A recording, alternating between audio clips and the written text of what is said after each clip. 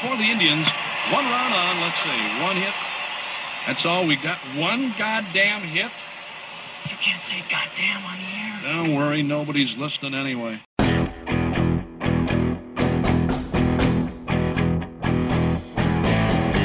From the Gateway Lounge in Sioux Falls, it's Nobody's Listening Anyway.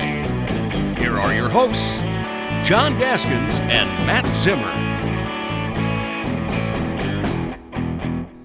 All right, in the biggest game in the history of not just South Dakota State football, South Dakota State athletics, perhaps the history of South Dakota, the state. I mean, the stakes have never been bigger than a Division I college football national championship.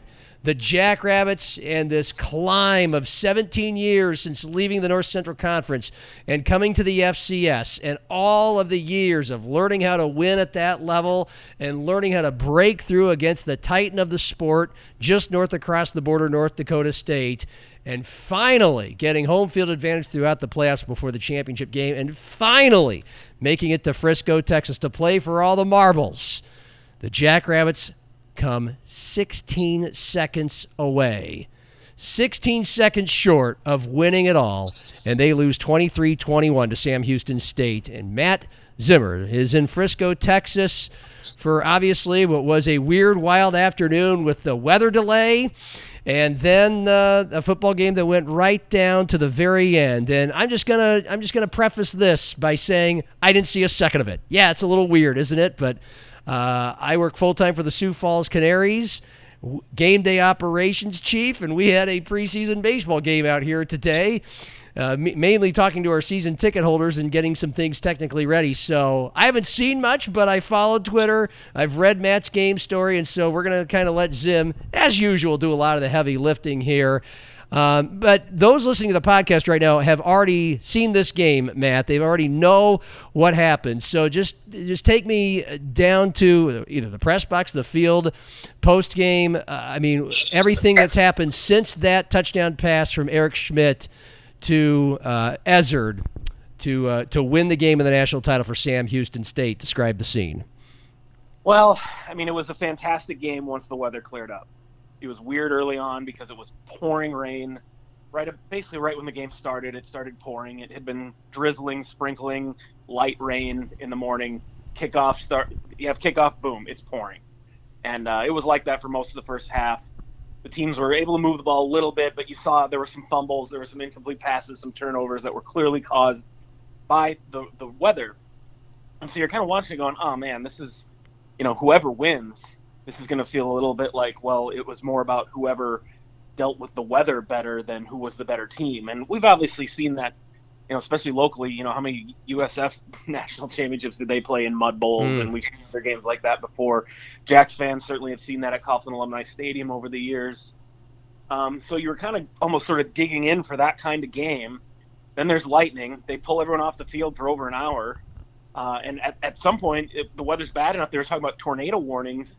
I tossed out on Twitter, I said, this could end in a tie, because we've seen how little the NCAA really gives a shit about the FCS. I mean, I'm just waiting for them to say, yeah, we have to send you guys home tonight, so 7-7, you're co-champions. And I certainly didn't think that was going to happen, but I also wouldn't put it past them to do it.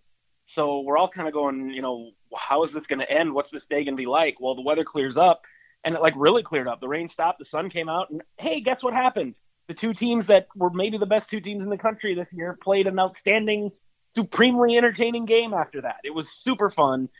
And as I've said to you before on this podcast, I can always tell when a game is a great game when it makes me nervous, even though I don't have, an emotional stake in it, other than, knowing these players and coaches and, wanting them to – I'm not rooting for them to win the game, but you're certainly, happy for them when they win. But I was really – very much in the fourth quarter, basically the whole fourth quarter, because it looked like Sam Houston, they go up 17-7. It looked like they kind of had this one, and then the Jacks were, and we'll get back to what led to that, but it just didn't look good. And then they get two incredible touchdown runs from Isaiah Davis, who was by far the best player on the field. And all of a sudden they're up 21-17 with 5 minutes left, and you're like, they're going to do this, they're going to win. And they just couldn't do it. And, there were a lot of questionable calls or non-calls the last drive, Sam Houston State made some great plays, but also there were some plays where the Jacks players were obviously getting held or and that's the kind of thing, I guess, kind of to, in a roundabout way, get back to how you preface that question, what are the takeaways going to be, or what are people going to remember? I think there's just going to be so many what ifs, because I don't think the Jacks, certainly they weren't full strength, because we haven't even mentioned it yet. Mark Gronowski got hurt first play of the game practically. Did not play the rest of the game. He's the Valley Player of the Year, the Freshman of the Year, the everything, the engine that makes that offense go. He didn't play the whole game. So you take that, but I'm not going to say the best player in their offense, because again, Isaiah Davis was amazing. But you take him out of there, and then just throw in, the weather and so many other things. The Jacks missed 2 field goals, in part because they decided to switch holders this week, which was a terrible idea. I think fans will look back and go, maybe there's 6 points that if we hadn't changed holders, maybe that would have made a difference. Yeah. There were a couple of play calls that, as there are every game, that you wonder about. Like I said, some calls, some non-calls. Sam Houston's first touchdown. The guy clearly fumbled the ball at the 1-yard line as he was crossing the goal line. I don't know if it would have been, if the touchdown would have been negated, who recovered, whatever, but he clearly fumbled, and the refs were just like, whatever, it's fine. And then reviewed every touchdown the Jacks scored. They didn't even review it, and then reviewed every touchdown the Jacks scored, even though they were uncontroversial plays. So there's a lot of stuff, if you're a Jacks fan, they're not going to sleep well tonight. I mean, they're going to be thinking, God damn it, if only Gronowski had played, or if this had happened, if that call, if they'd reviewed that fumble, all those things. And that's frustrating, because I don't think coming away from this game you say necessarily, Sam Houston's clearly the better team. They're a great team, and they beat North Dakota State, James Madison, and South Dakota State in 3 straight weeks to win the national championship. You got to give them a lot of credit for that. Those are the 3 premier programs in FCS football, probably. And Sam Houston just beat them in 3 successive weeks. You got to tip your hat to that. But, again, if all those things hadn't played out the way they did, it's just going to be really hard for SDSU fans to swallow. And the Gronowski thing in particular, because, you play the whole game without your starting quarterback. And it's not just any starting quarterback. Again, we mentioned the Valley Player of the Year. That's just really tough. And he would have made a difference. Keaton Heide has experience as a starting quarterback. He started 5 or 6 games in 2019 and at times played really well. But he also, there's a reason he was the 3rd string quarterback for when this season started. He did not play well early in the training camp in the competition for the job.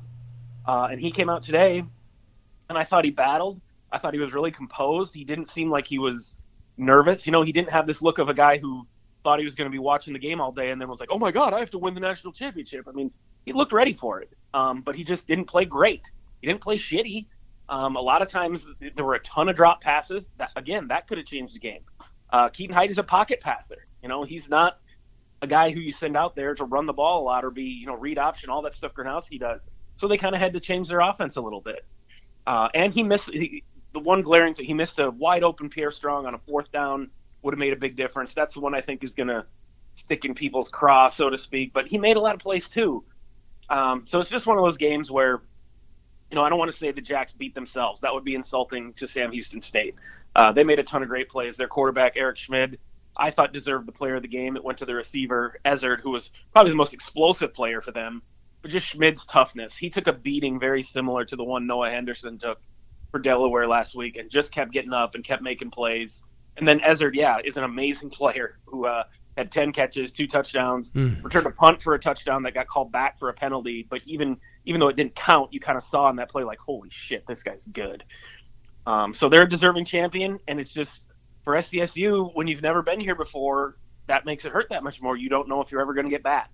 And so I think the way they lost this game is just really going to be tough for Jacks fans to get over. Oh, it sounds like the ways they lost this game, and it's got to be just crushing. And I think of John Stiegelmeier and all he did to build this, and we've been talking about this for weeks, and we've had so many discussions on how real is this FCS season. Is it a joke, like Mike McFeely of the Fargo Forum said, and whoever wins, is it going to be worthy champions? I think he laid out the case beautifully for Sam Houston State, and Ezard might be the most impactful player because he was I thought he was the one-dose, almost single-handed shot in the arm in just being able to beat James Madison to make it to this game. They were were down 27-3, and on like almost back-to-back plays, he had an 80-yard touchdown catch from Schmidt and then a 69-yard punt return for a touchdown. That was a big part of 28 points in 5 minutes, and I think that will probably be more legendary in Sam Houston lore than what they did today against South Dakota State.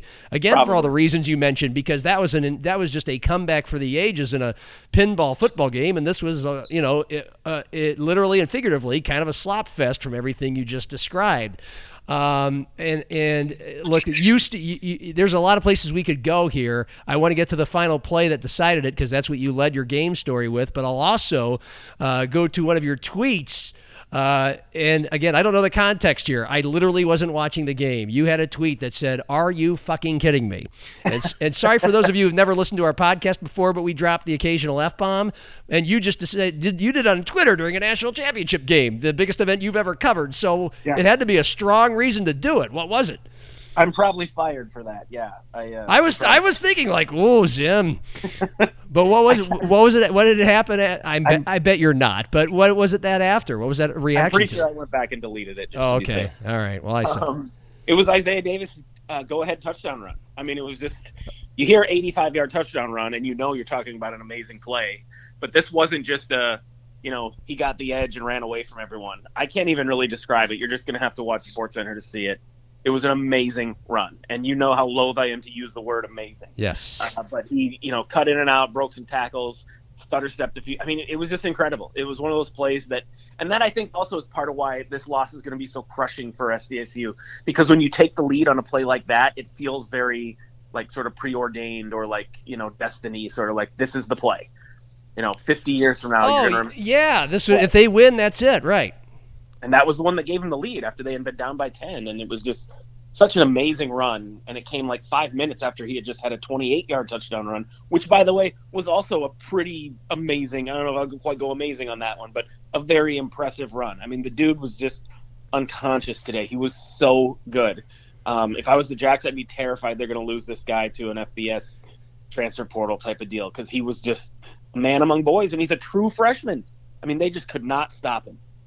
No disrespect to Pierce Strong, an All-American, a great player, but at one point, Strong's in the game in the second half, in the fourth quarter, getting carries, and everyone's going, "Why are you giving him the ball? What are you doing?"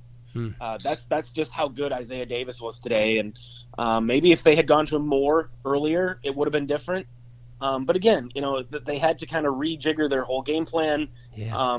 Sam Houston State has a tremendous defensive line. Yes. They couldn't, and then Gronowski comes out of the game. I mean, obviously they're going to let's come up and play 8 in the box, whatever it was. And they led the nation in sacks, right, as well, in the situations you have to pass.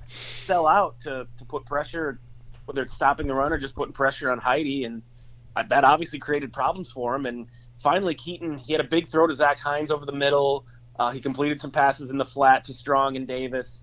I don't know if he completed a pass to a wide receiver the whole game, but he finally got some passes going that it kind of forced the defense to back off just a little bit, and it seemed like that was when Davis got those big runs. Matt Zimmer, he's in Frisco, Texas. He just covered the national championship loss for the South Dakota State Jackrabbits, 23-21 to Sam Houston State. Nobody's listening anyway. I'm John Gaskins, live from the Birdcage, where if we have time and if my cell phone battery doesn't die before the end of this podcast, we might chat because we'll turn the page to Tuesday in baseball season in a new era for Sioux Falls' pro baseball team. But, okay, I'll stay with the big ball of wax here because that's usually what we do on these podcasts. And you mentioned all these things that went wrong, and that especially, first and foremost, the starting quarterback, the offensive player of the year in the best conference in America, injured right away on the first series, and a guy who this year has not had any meaningful snaps has to play the whole game, and they still almost win. But does this feel like a game where everything didn't go their way or they blew it? And I say that understanding that A, I didn't watch the game. B, I understand that they almost won it. I mean, it went down to one play with 16 seconds left. So, we've talked all year long. If the Jacks have had, comparatively to past years, a primrose path to this game and to finally get that national championship for themselves and for John Stiegelmeier. And if they lose, depending on how that looked like, it'd be like, A, are they ever going to do it? But B, Does this pile on to any sort of his legacy of falling short? We're here now. What's the answer to that question? I don't think so. I mean, obviously his legacy, the Jacks program, still lacks that trophy. And that will always be a glaring omission until it is filled. But they did not choke in this game. They did not blow it or anything like that. I mean, when they were down 17-7 going to the fourth quarter, I thought they were cooked. I mean, they just weren't really getting a lot going on offense. The defense was busting its ass to try to stay in the game. But there's only so much you can do when the offense isn't moving the ball and is forcing you to stay on the field as long as they did. And for them to, have that resilience to sort of fight back, make some adjustments to fight back too. It wasn't just like sheer will and being motivated. Somebody on the sidelines, giving a rah-rah speech. I mean, they made some adjustments too. I thought, like I said, the coaches, I think, definitely made some mistakes. There were a couple weird play calls. And again, I thought going to a different holder was a glaring mistake. That the weather conditions were terrible. There's a great chance Cole Fromm would have missed both of those field goals anyway. But still, questionable call. But having said all that, no, this isn't a game where you go, oh, geez, remember when they choked against Sam Houston State? I mean, no. Sam Houston State, with the three teams they beat, clearly proved themselves. Okay. You take away the starting quarterback. I mean, take away the starting quarterback from any team. I mean, that's especially a team that leans as heavily on Mark Gronowski. He's not a game manager. He is their superstar, along with Davis and Strong. Yeah, it's got to make it tough for Jason Eck to just all of a sudden try to decide what to call for a guy who, frankly, at this point, not as good, and B, different skill set. And a different style. And all of a sudden you have to have a completely different game call. Well, they did get a gift, basically, with the weather delay, because it's like, oh, hey, you have a free hour to try and devise another game plan. Now, easy for me to say. It's not like you can write a whole other game plan in, an hour or however much time he had. But that did help. And you could see them try to make some adjustments. But like I said, too, Keaton missed some throws. And I'm not trying to shit on Keaton. He got put in a tough spot there. But it's definitely fair to wonder, were there just maybe 3 or 4 plays he didn't make that maybe Mark Gronowski would have made, and that would have made a difference. So that, again, is why I think Jacks fans are going to be pulling their hair out for so long, is they essentially lost by 1 play, and the Jacks themselves left, I don't know how many plays out on the field that could have made a difference. Yeah, that changing holders thing. Why? And I will make a big deal of this. Why? Why did they do this? Because and by the way, was the hold the big problem on both of these field goal misses? And it only had to be a problem on one of those 2 field goal misses because they only lost by 2 points. It sounded like it was on both of them. I only saw the second one. Yes. Yeah. Okay. Sounded, like I said, only saw the second one. And a guy who hasn't held all season. Shut up and let me explain it. Yes, sir. Yes, sir. Well, here's why it's weird. Here's why it doesn't make sense. Keaton Heide, the backup quarterback, has been the holder. I don't know if he's been the holder all year. I can't quite remember. But very vividly, everyone sort of noticed in the Southern Illinois game, I believe it was he was the holder that day, and there were a bunch of bad snaps. And he stepped up, and, he's a quarterback. He's used to handling the football. I don't know, maybe he was a shortstop or something too, but he had really soft hands and made some clutch holds where he had to catch a bad snap and then get it down in time to convert the kick. And he did that routinely throughout that game. I mentioned it on Twitter and in my post-game story. The Jackrabbit Illustrated guys mentioned it on their podcast. Like, it was a thing that we were talking about. Like, damn, it's sure a good thing they had Keaton Heide as their holder that day. Well, why would you take that guy out of there if he's, stepping up that clutch in a role that can easily get overlooked? I'm pretty sure Keaton was the holder again last week against Delaware, but it was 33-3. I didn't really, pay that much attention. It was a blowout. Well, then coming out today, I thought what had happened was that Keaton was the holder. And then when Gronowski got hurt and Keaton had to become the quarterback, that they said, okay, since you're the starting quarterback, we don't want you holding anymore. So I asked John after the game, I said, why did you do that? And he said, we didn't do that. He said the plan was for Ben Dinkle, the punter, to be the holder for the whole game. And I guess I didn't notice that was the case. And he said, and then after essentially he botched the first 2 holds, and again, to be fair, bad weather today. It was rainy, slippery, all that stuff. Like, then we decided to put Keaton back in there. And when you know it, Keaton didn't have any difficulties on, I think he had 2 holds after that. Now, like I said, the conditions were shitty. One of the field goals was a 45-yarder. It's certainly possible Cole Fromm would have missed that kick anyway, or that Keaton Heide would have had just as much difficulty getting the hold down because, like I said, it was pouring rain for the first half of the game. But still, as everyone noticed that Keaton Heide was doing such a great job as the holder in prior weeks, Why would you make that change to Ben Dinkel? I don't understand. The only thing I can think of without John didn't give much more of an explanation than just saying, yeah, we wanted Ben to be the holder, and he's been a good holder before. Then when he screwed up two of them, we put Keaton in. It kind of goes back to, the Jacks have at times used Taron Christian as their holder, and there's always a little bit of do you really want your starting quarterback holding? Because it's possibly, I would argue that holder is a pretty safe position. They're not usually getting hit a whole lot. But if you're going to have a quarterback be the holder, maybe have it be the backup quarterback. And I've always thought that's the best way to do it, because then you can always run a fake. Or if there's, something goes wrong, you've got a guy holding the ball who's used to being under pressure, who's used to having options and knowing what to do with a football. But the Jacks had Brady Hale, their former punter, do some holding. I think he ultimately replaced Taron.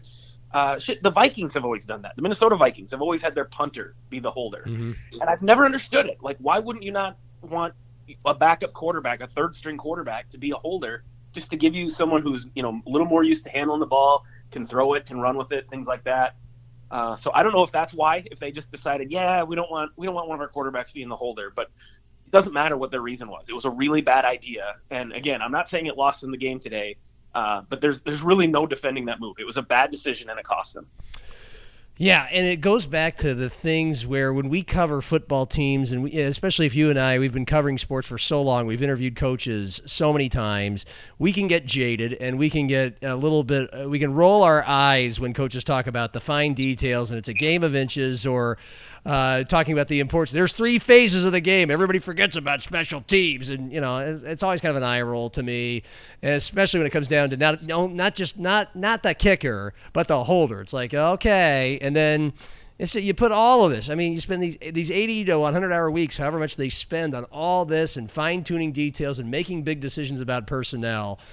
And then, again, they did lose by 2 points. They did miss 2 field goals, and they did go with what appeared to be perhaps the wrong holder. Clearly, they admitted their mistake by going back to Keaton. And, again, that wasn't all of it, and they almost won. It's just that's partly why the game of football is so great and can break your heart in cases like this. And that goes down to the last play as well. Your game story, and I commend you for this, for just really getting, let's see, this is Hank's game story, so I'll commend Hank.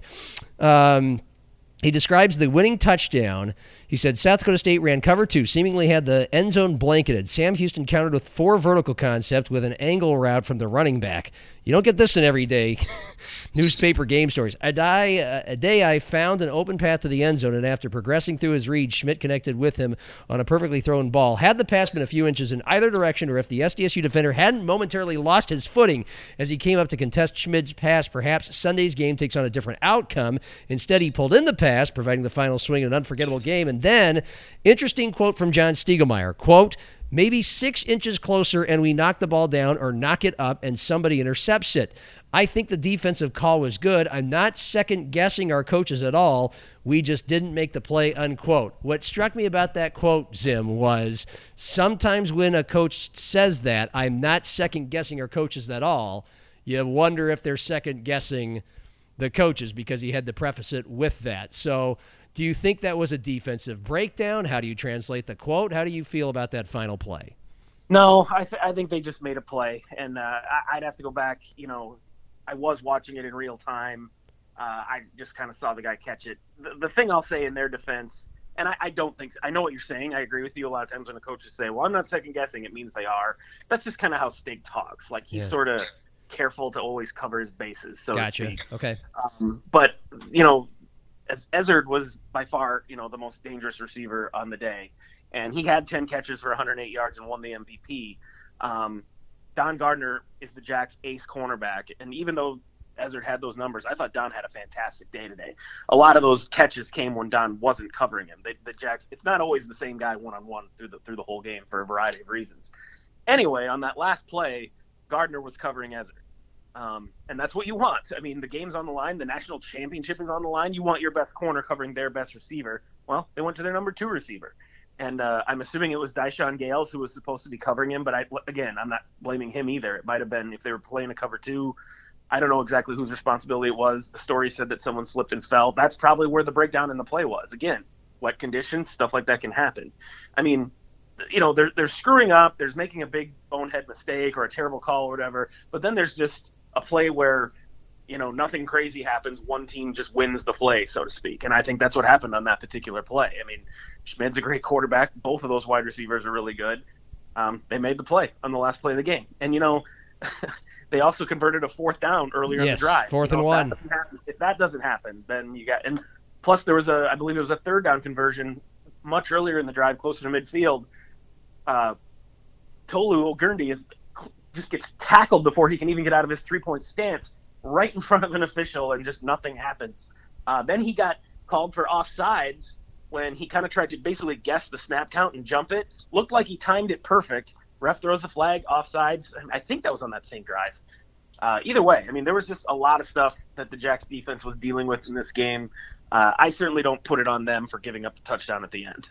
Man, 16-play, 65-yard drive, and any of those things that went differently, just one of those things, and South Dakota State is the national champion. It's just it's a heartbreaker. So give us a sense of the emotions and some of the things the Jackrabbits had to say after it was all done. They were very much like, we can't wait to get back to work. This has sort of whetted our appetite, so to speak. And I think that's to be expected, especially when, because of COVID, all these guys are going to be back. There isn't that, oh my God, we're saying goodbye to 20 seniors sort of thing that there usually is. It's their first time being here. So obviously it's going to be a little bit of a motivator. Obviously they wanted to win this game, but just getting to it for the first time ever is a step for this program. It's an accomplishment they've never had before. So there wasn't this sort of like, oh my God, this is, the most horrible thing ever. But don't get me wrong, they definitely are taking this loss very hard. Because anytime you're in a conference with North Dakota State, you don't know when you're ever going to get back.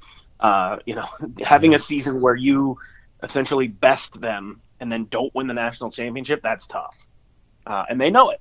And they know the rest of the league's going to be back. The rest of the conference is going to be back. Sam Houston State's going to be back. James Madison's going to be back. Delaware's going to be back. All these teams are going to have the same dudes back because there's no graduation, essentially, because of COVID. Now, obviously, the transfer portal looms larger than it ever has because, again, partially COVID and just trends in college football. But then, as much as all the SDSU players and coaches are talking after the game about we can't wait to get back to work and we want to do all this, and it's only 2 months away, by the way, was when they're going to start up fall camp. But the bigger thing is Mark Gronowski's probably out for the year. It sounds like he might have torn his ACL or a similar sort of injury. I mean, John Stiegelmeier's first comments in the postgame press conference was he suffered a serious injury. And he had no obligation to share that. He easily could have just said, we don't know. We'll find out later. The fact that he said that, I think, is really telling. And just last week, I talked to Jabari Gibbs and asked him if there was any chance he was going to be able to play in the fall. And he said, no, there's not. Because he just tore his other ACL in garbage time. I think it was against Western Illinois. So all of a sudden, back-to-back years, the Jacks have a freshman quarterback who shows a ton of promise, looks like a guy they can build around for 4 years. And now going into the fall season, they're probably not going to have either one of them. Keaton Heide, again, showed a lot in 2019, looked like a guy who could compete for the job. It appears he's regressed. Either he's regressed or the offense has just moved in a direction that he's no longer a really good fit for that offense. In either case, he's not an ideal guy to be their starting quarterback. Not saying he can't do it, but both he and the offense would have to probably make some serious adjustments for that to be a good marriage. Well, if it's not going to be Keaton, then who's it going to be? Karst Hunter's a walk-on. Rudy Voss is a walk-on. I mean, Karst Hunter's been playing wide receiver. He's a kid they like, but they didn't recruit him to be a starting quarterback. They had another freshman coming in. I don't even remember the guy's name or where he's from.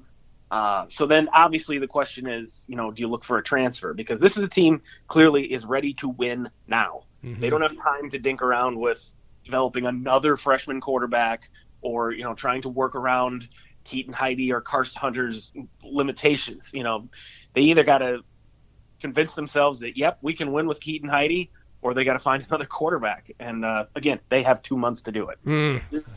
Very interesting. And you'll be right back on the beat in 2 months. That is crazy.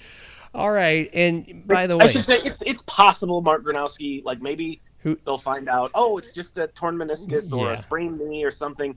But we all know more often than not, that's not how it turns out. And by the way, you don't need a long, eloquent answer to this, but did it feel like when he went down, I know you're up in the press box, so you're not on the sidelines, but did it feel like him going down was a big reason why they fell behind 17-7. Both we've talked about the X's and O's and the adjustments you have to make with a totally different kind of quarterback, but also emotionally. I mean, no, because they scored their first touchdown with Keaton on the field. Okay. He came right in, and they went right down and scored. Now, All right. didn't really do it. He mostly just handed off on that drive. Yeah. But he did have to make – there was one play where they called a pass. He dropped back. No one was open. He didn't force it. He tucked it and ran for a few yards, took a big hit. And I think it was exact opposite. I think when that happened and then they scored to take the lead, I think everyone felt like we can win with Keaton. He was ready for this. He was prepared. He was ready to step in. But then I also think the bad throw I mentioned on fourth down to Pierre Strong, they were down 17-7, I think, at that time, maybe 14-7, and maybe that's what led to the field goal. But either way, that one, it kind of felt like you could feel the whole stadium kind of go, we can't win with this guy. If he can't make that throw, we're not going to win the game. Now, again, they adjusted and found a way to do it, but that was the play where I felt like maybe the wind came out of their sails a little bit.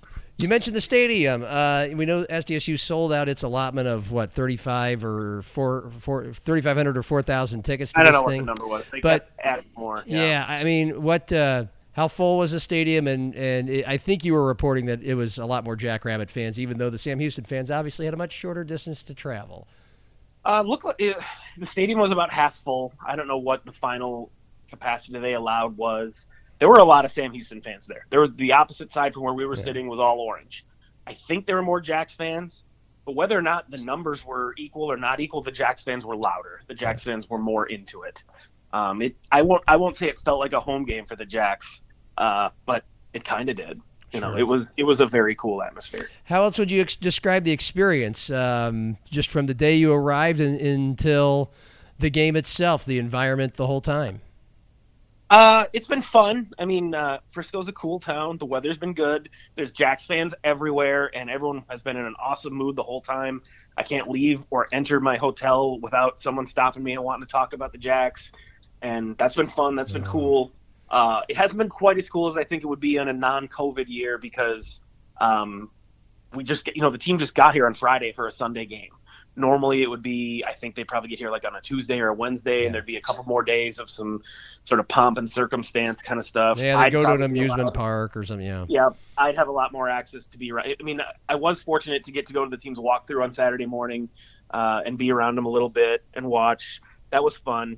But I'm hopeful I can get to come back here again in a normal scenario, and because that's one of the fun things of traveling with the team is just kind of being a fly on the wall and observing them, watching them, listening to them, and seeing kind of how they prepare for the game. And other than Saturday's walkthrough where they were all in sweats, you didn't really get to do that as much. All right, so there's all of that, and and then there's your walkthrough, your tweet before the game mentioning that you were offered some beers at the tailgate party, and you would not report how many you accepted, right? And or drank. Can you do that now? Is it okay? It's over. You can tell us or not.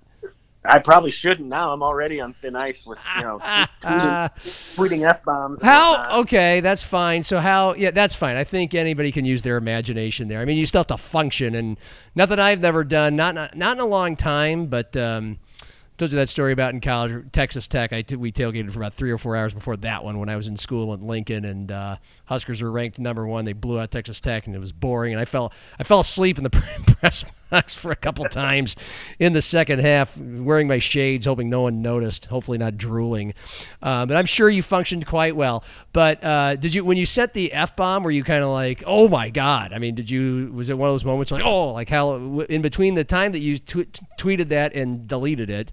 Do you want me to edit this part? Do you not want people to remember that you dropped an F-bomb? Okay. It's fine. Did you shit your pants a little bit, or you just or did anybody text? Did anybody text you like, what are you doing? No, I was just so amazed by the play. It was an amazing play. I felt like it deserved it. And then as soon as I tweeted, I was like, oh, maybe I shouldn't have done that. And I actually followed it up with a sorry not sorry tweet. And then Cade Johnson of the Seattle Seahawks replied to my tweet, said, I just said the exact same thing. So clearly he was watching the game and had the same reaction. So I would like to think that anyone who was offended by it will understand There that you sometimes go. in the heat of the moment, Yeah, and you get excited. And not watching it at the time and not knowing the context was interesting to me. Could have been a bad call. Could have been the last play of the game. Could have been anything. And I want to get to Stig one more time. And look, I only want to drop in references to Husker 90s glory days when I really feel it's appropriate.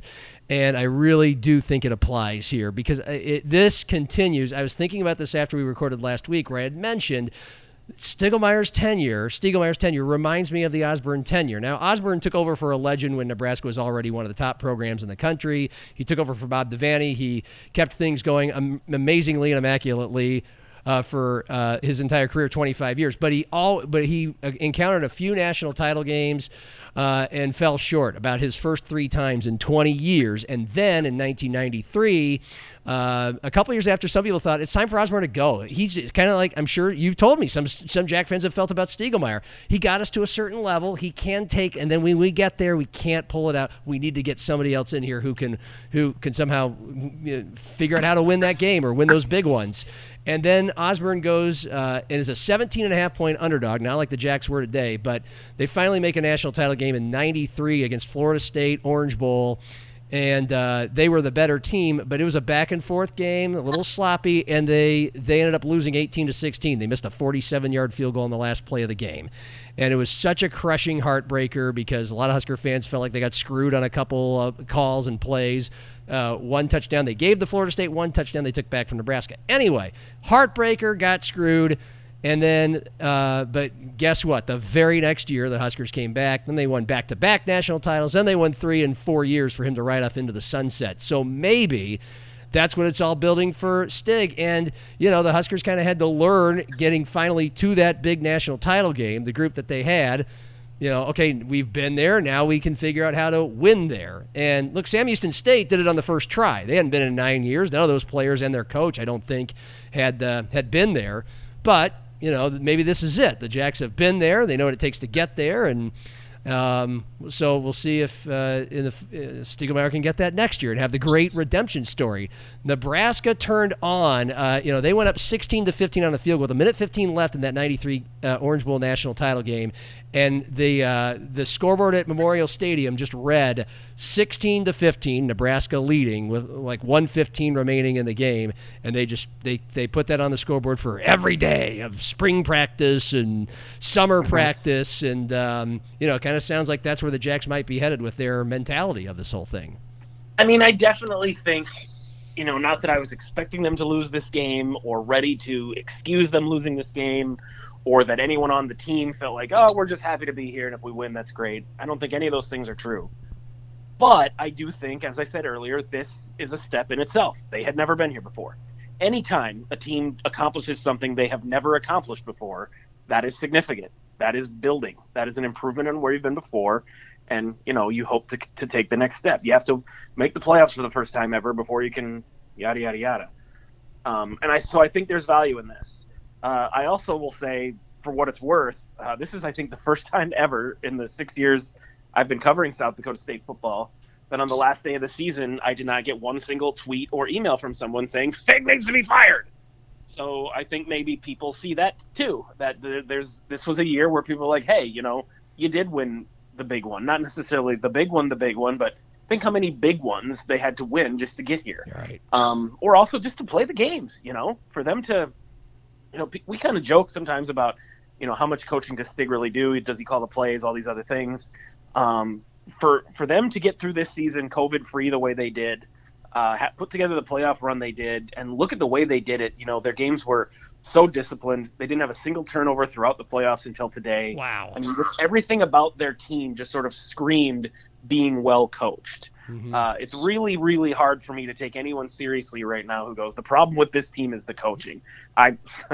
I just don't see how you can make that case. And right now, no one is making that case. Right, So yeah. that kind of speaks for itself. Obviously, he looks like a veteran, feels like a veteran, and steely old sage. And I just, I get more. He's somewhat bland and boring in what he says, but he's still so very friendly and folksy and direct and to the point. And you always just kind of feel like things are taken care of with him. Like things are all kind of glued together real tightly in a good way. Like this is, you're just not going to see any shit shows. And I think the players take that on. The players seem to respect him a hell of a lot, and they were wanting to win this for him, right? I mean, that's the sheer sign.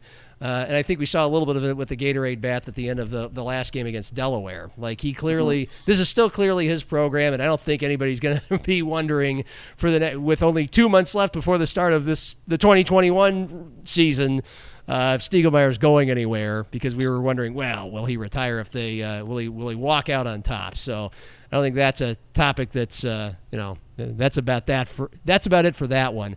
We'll leave this because I know you've had a long day and I really appreciate that, and so have I. And next week we'll probably focus a little bit more on the Sioux Falls Canaries and the big ball of wax of where they are headed, not their on-field performance, but where they're headed in this town with these new owners, and if we're gonna get baseball to be popular again, or at least going out to Canaries games popular again. I mean, frankly, that's a big part of my job here. And we have new owners. I know you talked to the one that does a lot of the talking, Brian Slipka. Can you just give us a taste of what you sensed from him, and your impressions ever since this team that got sold, and the thing that people are talking about, the birdcage and a future stadium and all that? I just listened back to the interview the other day when I had some time, and he called me Bill in the interview, so there's that. God, trust me, Matt. I told him, I wrote to him several times who he would be talking to, and by the way, I don't think he talked to anybody named Bill. So, fine, sorry. I'll tell you this: the guy owns 14 businesses. He's a millionaire. Can't be bothered. And this was Yeah, I know. It was a somewhat frustrating interview to do because I kind of just opened with a softball question to get it rolling, and then he just talked for 25 minutes and covered all the things that I would have eventually, I think he was just so afraid I wasn't going to ask him about the things he wanted to talk about that he just was like, I'm just going to talk about these things. If it had been an in-person interview, at some point I would have given him the body language and been like, can you shut up so I can ask you another question now? Yeah. But I just kind of let him keep going, and I was impressed. I mean, leaving aside that, this is kind of, I think, what the Canaries need, and what people who care about the Canaries have been waiting for, is an owner who gets it. And this guy gets it. And what I mean by that is he understands, not to say that previous owners didn't get it, but previous owners weren't willing to do the things. This guy kind of understands, you can't just beg people, please come to the games. We're struggling financially. Our attendance is bad. We don't, you can't just say that and expect people to show up. He specifically said at one point, you have to give people a reason to want to come to the ballpark. And yeah, sometimes if the team's playing a little better, which they were last year, that helps, and you get promotions and some of these other things. But he's like, we just haven't done enough. And he goes, frankly, what that means is investing in it. We have to spend some money. Yeah. And he was very adamant about, I'm going to invest in this, and I may lose my ass, but I'm willing to risk it we're going to spend money, because you have to, how many times do you hear it growing up? You have to spend money to make money. Yeah. And this guy gets that. And if you're someone who cares about the Canaries at all, that should be really encouraging to hear, because that's something previous owners knew, but they were never going to say it. You were never going to hear them say, well, I can't wait to spend a bunch of money, buy a new scoreboard, buy the team new uniforms, fix the plumbing and all that kind of shit. They were just kind of we're hoping that if we have some really cool promotions that 4,000 people will show up, and then we can take that money and put it back into the ballpark. Well, it just almost never works that way, and it's refreshing to get a guy who gets that. You think it's refreshing? Try working in the organization for that. Try being the director of entertainment and having a $500,000 Daktronics video board that I'm staring at right now, being out there, and that's one other place I'll go is just in your mind how much of a difference you think that will make, because some people go, well, so what? It's the team still has to be good, or I still have to have I have to have a good time people when I come out here. Don't care if the team is any good. I mean, no kidding. I was kind of setting you up there, but I wish it did, but it generally doesn't. Yeah. I think it does sound corny to think that a scoreboard by itself is going to make such a big deal, but it really is. I mean, that's a nice ballpark. It's not an awesome ballpark, but it's a nice ballpark. It's a great playing surface. If you ask players, coaches around the American Association, they'll tell you that's one of the better playing surfaces in the league. But it's surrounded by a stadium that's just become really outdated. And that freaking light bright video board, whatever you want to call it, that's out there. Attached to like this knockoff, pretend to be Wrigley Field, Fenway Park type scoreboard. I mean, that, I remember when they first put that up in the 90s going like, that seems pretty outdated for a quote unquote new scoreboard. Yeah. That was my high school field. We played our home games there when I was in high school.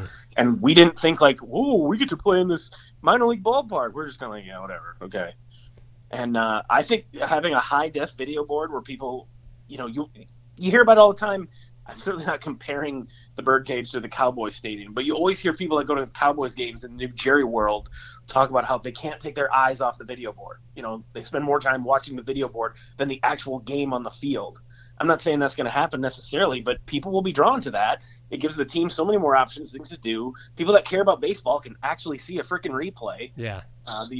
You guys are doing these, different promotions or theme nights or movies, all that kind of stuff. Like, that's going to make a big difference. Yeah. Just last night, Aaron and I got done with work early. We went to the Frisco Rough Riders AA game. And nice stadium, not an amazing stadium. I wasn't blown away, but it did have a pretty big scoreboard in left center field. Looked like their video board wasn't working well. They were barely using it. I don't know if it's like an early in the season working through the glitches kind of thing. Yeah. But it was definitely like the centerpiece of the stadium. You were always looking up at it for updates on the game or, announcements throughout the stadium. And I was thinking to myself in the context of this, I was like, take that scoreboard out of this stadium in Frisco. Like, that would affect this. This would feel more like a high school or college game if it didn't have that there. Well, you've primed us for the week. We have 9 games in 10 days starting on Tuesday, and I'll tell you more about that in a moment when Zim's gone. But I don't want to make any big promises because thank you. You're right that it's going to make a difference to the people's experience, and we have a lot of cool plans, and I'm basically in charge of those about what's going to go up on that board, which is going to have a lot to do with what's going to happen in the stands as well between the innings. And, we're working it out. Daktronics got here, and it just got installed last week, and the people who are running it are learning how to run it. And I have no basic predictions for the first couple of games as to how it's going to go, but we might just be keeping it simple and then adding more things once we know, okay, we got everything down and we know it's going to work. But I'm very excited about it. Are you coming out here this week at some point to come to a game? I don't know yet. It's okay. I kind of wanted to take some vacation after football being over with, in which case I probably would, but yeah. There's still sports going on, so we'll kind of see how the week plays out. Yeah, it's very understandable, but our job, we think we're going to put some smiles on people's faces, and it's just been like rocket fuel. These new owners, everything you said is right. Spend money to make money. They've invested. Just imagine the morale that goes up for people who have been in this operation for a long time, right. From the ushers to the general manager Duel, who's been here 9 years, and everything in between. Just everybody's just a little bit more pepped up, and it starts with that board because that's the most physical and frankly most expensive kind of thing. It's like $500,000 video or bang, but it's kind of looking right at you, and it's a clear telltale sign that like things are on the uptick here. Things are going to get better. People should come back out, and it's going to be a scene. We're going to make it the best outdoor bar in town. We're going to make you want to, when you come here, we're going to make you want to come back, or you're going to hear it from somebody else, like you got to get out to a Canaries game. So we want to uphold that, but I'm very interested once you're out here to know what you think. I'm sure you'll write about it. And by the way, when are you going to write about this interview with Brian, Brian Slipka, the new co-owner? When's that coming out?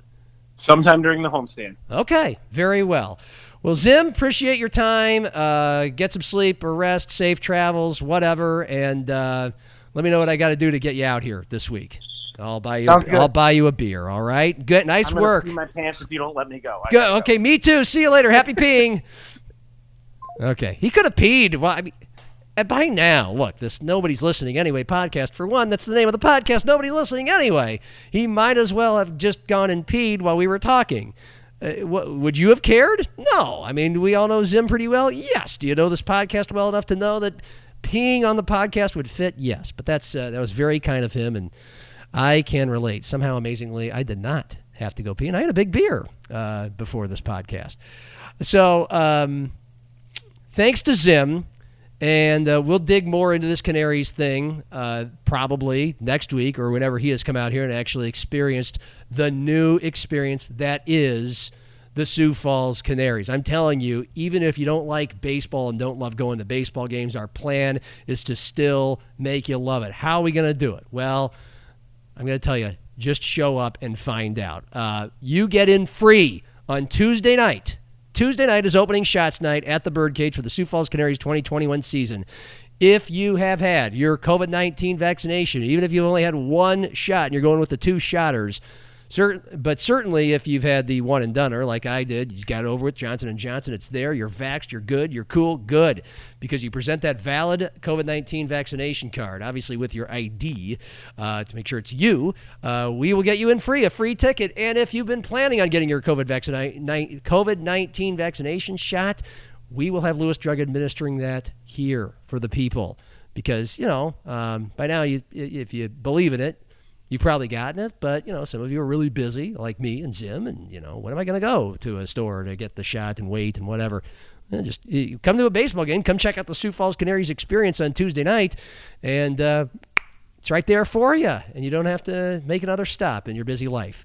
That just gets the ball rolling. You'll also have a chance to make a basketball shot for a free pizza. But then, Wednesday night, Spaceballs night. Too expensive. George Lucas Entertainment it's charged too much for you to do a Star Wars night with their copyright. So we're going to do it. We're going to go better, and we're going to go more fun. We're going to go with a better fit for the Canaries in minor league baseball and do Spaceballs night.